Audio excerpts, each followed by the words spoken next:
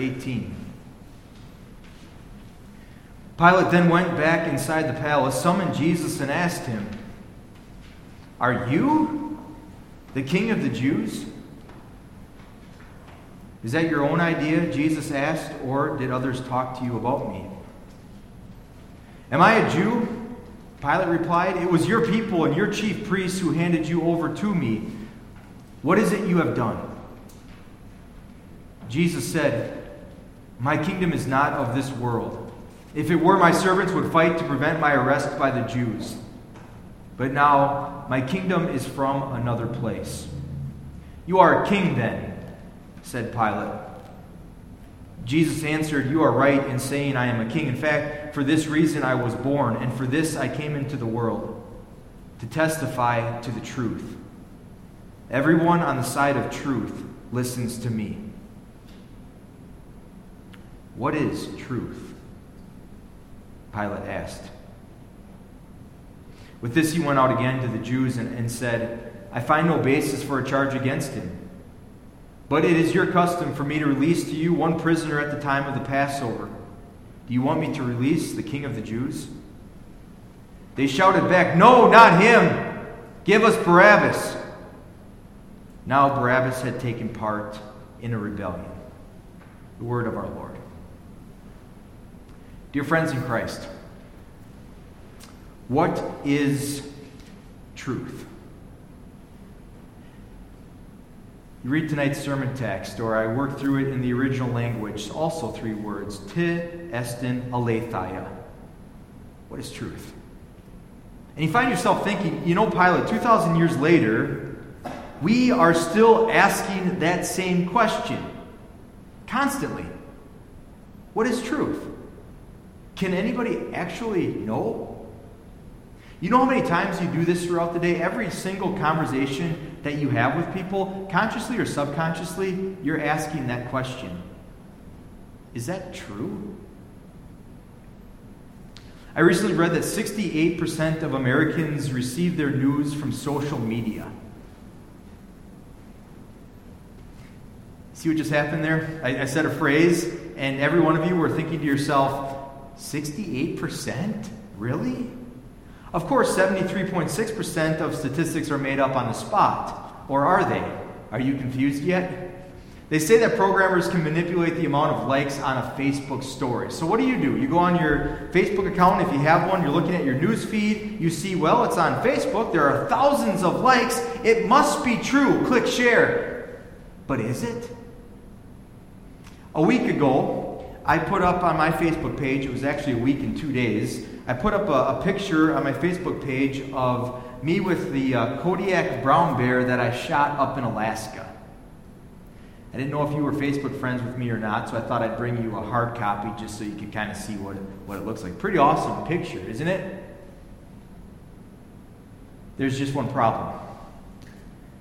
I've never been to Alaska, and I've never shot a Kodiak brown bear.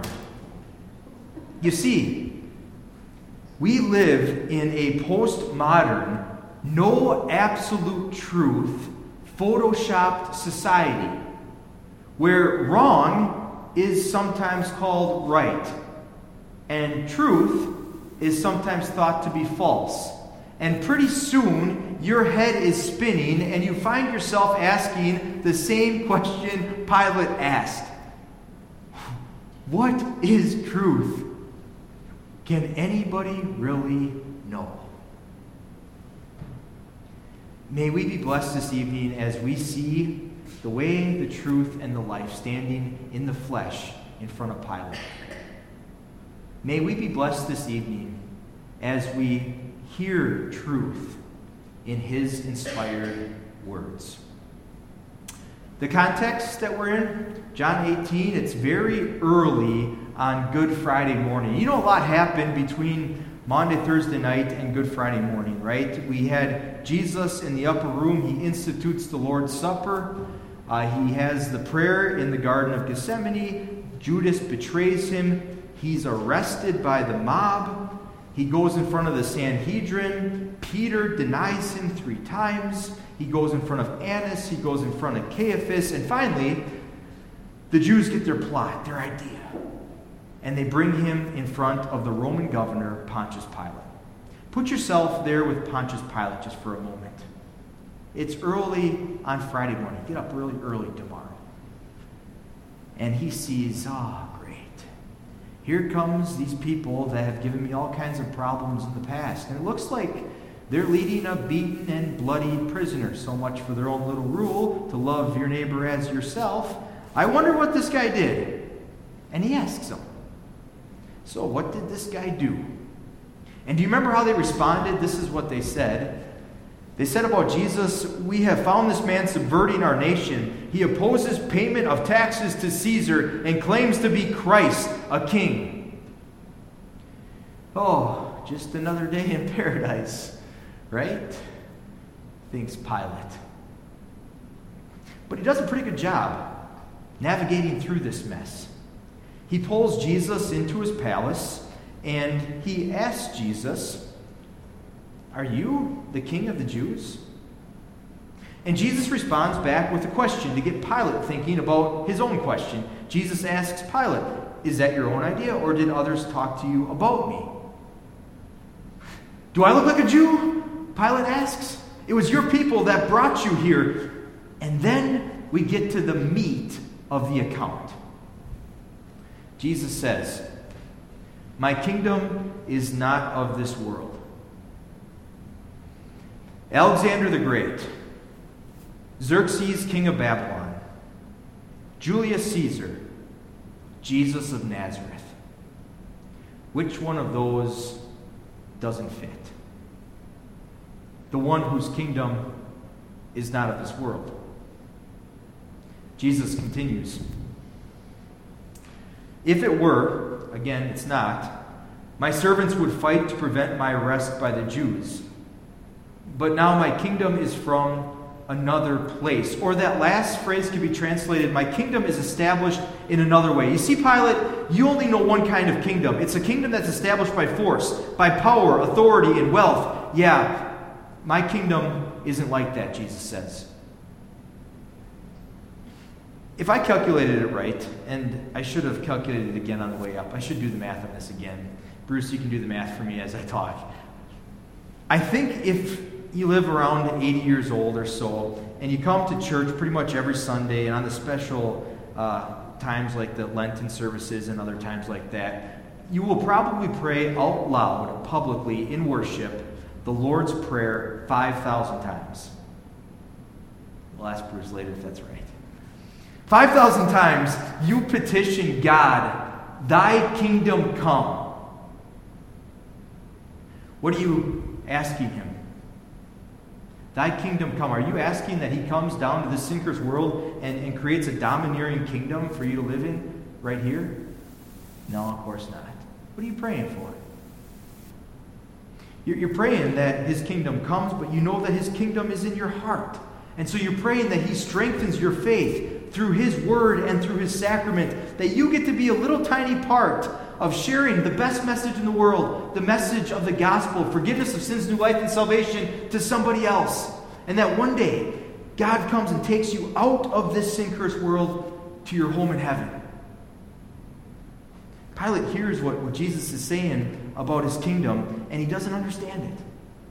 And the only thing that comes to Pilate's mind is this. You are a king then. Okay, so they're right. You're a king. Jesus explains it one more time. He answered, you are right in saying I am a king. In fact, for this reason I was born, and for this I came into the world, to testify to the truth.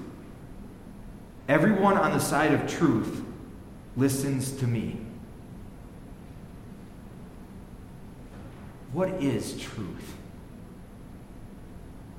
I can relate with Pilate's question. I understand why he asked it. Our society can relate with Pilate's question, whether you want to admit it or not. In some way, shape, or form, you are somewhat a product of the society.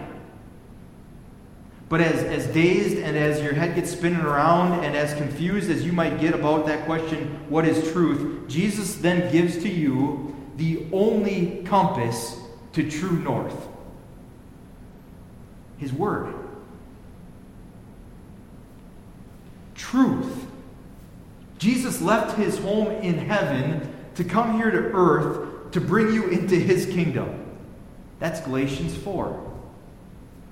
But when the time had fully come, God sent His Son, born of a woman, born under law, to redeem those under law, so that we might receive the full rights of sons. Truth. By nature, we wanted to pray, not thy kingdom come, but my kingdom come. By nature, you wanted to be your own king. You wanted to do whatever you wanted to do. You wanted to live however you wanted to live. At the library the other day, there was a license plate. I guess you can buy these. It was a State of Nebraska license plate, and it said, "My body, my choice." What did that person want? That person wanted to be their own king. By nature, that's all of us. Ephesians chapter 2. As for you, you were dead in your transgressions and sins, in which you used to live when you followed the ways of this world and of the ruler of the kingdom of the air, the spirit who is now at work in those who are disobedient. All of us also lived among them at one time, gratifying the cravings of our sinful nature and following its desires and thoughts. Like the rest, we were by nature objects of wrath. Truth. Jesus didn't give up on you. He, in spite of your sin, showers you with His grace, His undeserved love. That's Romans 5. But God demonstrates His own love for us in this: while we were still sinners, Christ died for us. Truth. This Lenten journey ends at the cross, where God makes the greatest exchange the world has ever seen. That's 2 Corinthians 5. God made Him who had no sin to be sin for us, so that in Him we might become the righteousness of God. Truth. Our Easter celebration begins at the empty tomb, where the Holy Spirit applies hope to our once dead hearts, lives, and futures. That's 1 Corinthians 15. Where, O death, is your victory? Where, O death, is your sting? The sting of death is sin, and the power of sin is the law. But thanks be to God, He gives us the victory through our Lord Jesus Christ.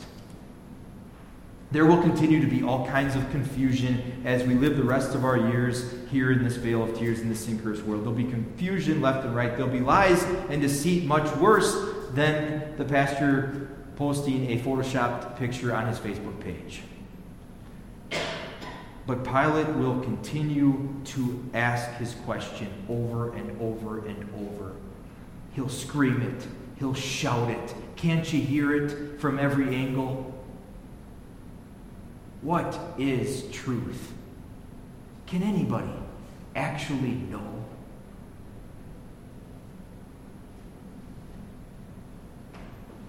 And then God opens His mouth. And Jesus speaks through His Word. And you finally hear it. I tell you the truth. Yes, Jesus, you always do. Amen. Please stand. The peace of God that surpasses all understanding, keep your hearts and minds through faith in Christ Jesus. Amen. Please be seated. We'll continue worshiping our Lord with our first fruit proportionate offering.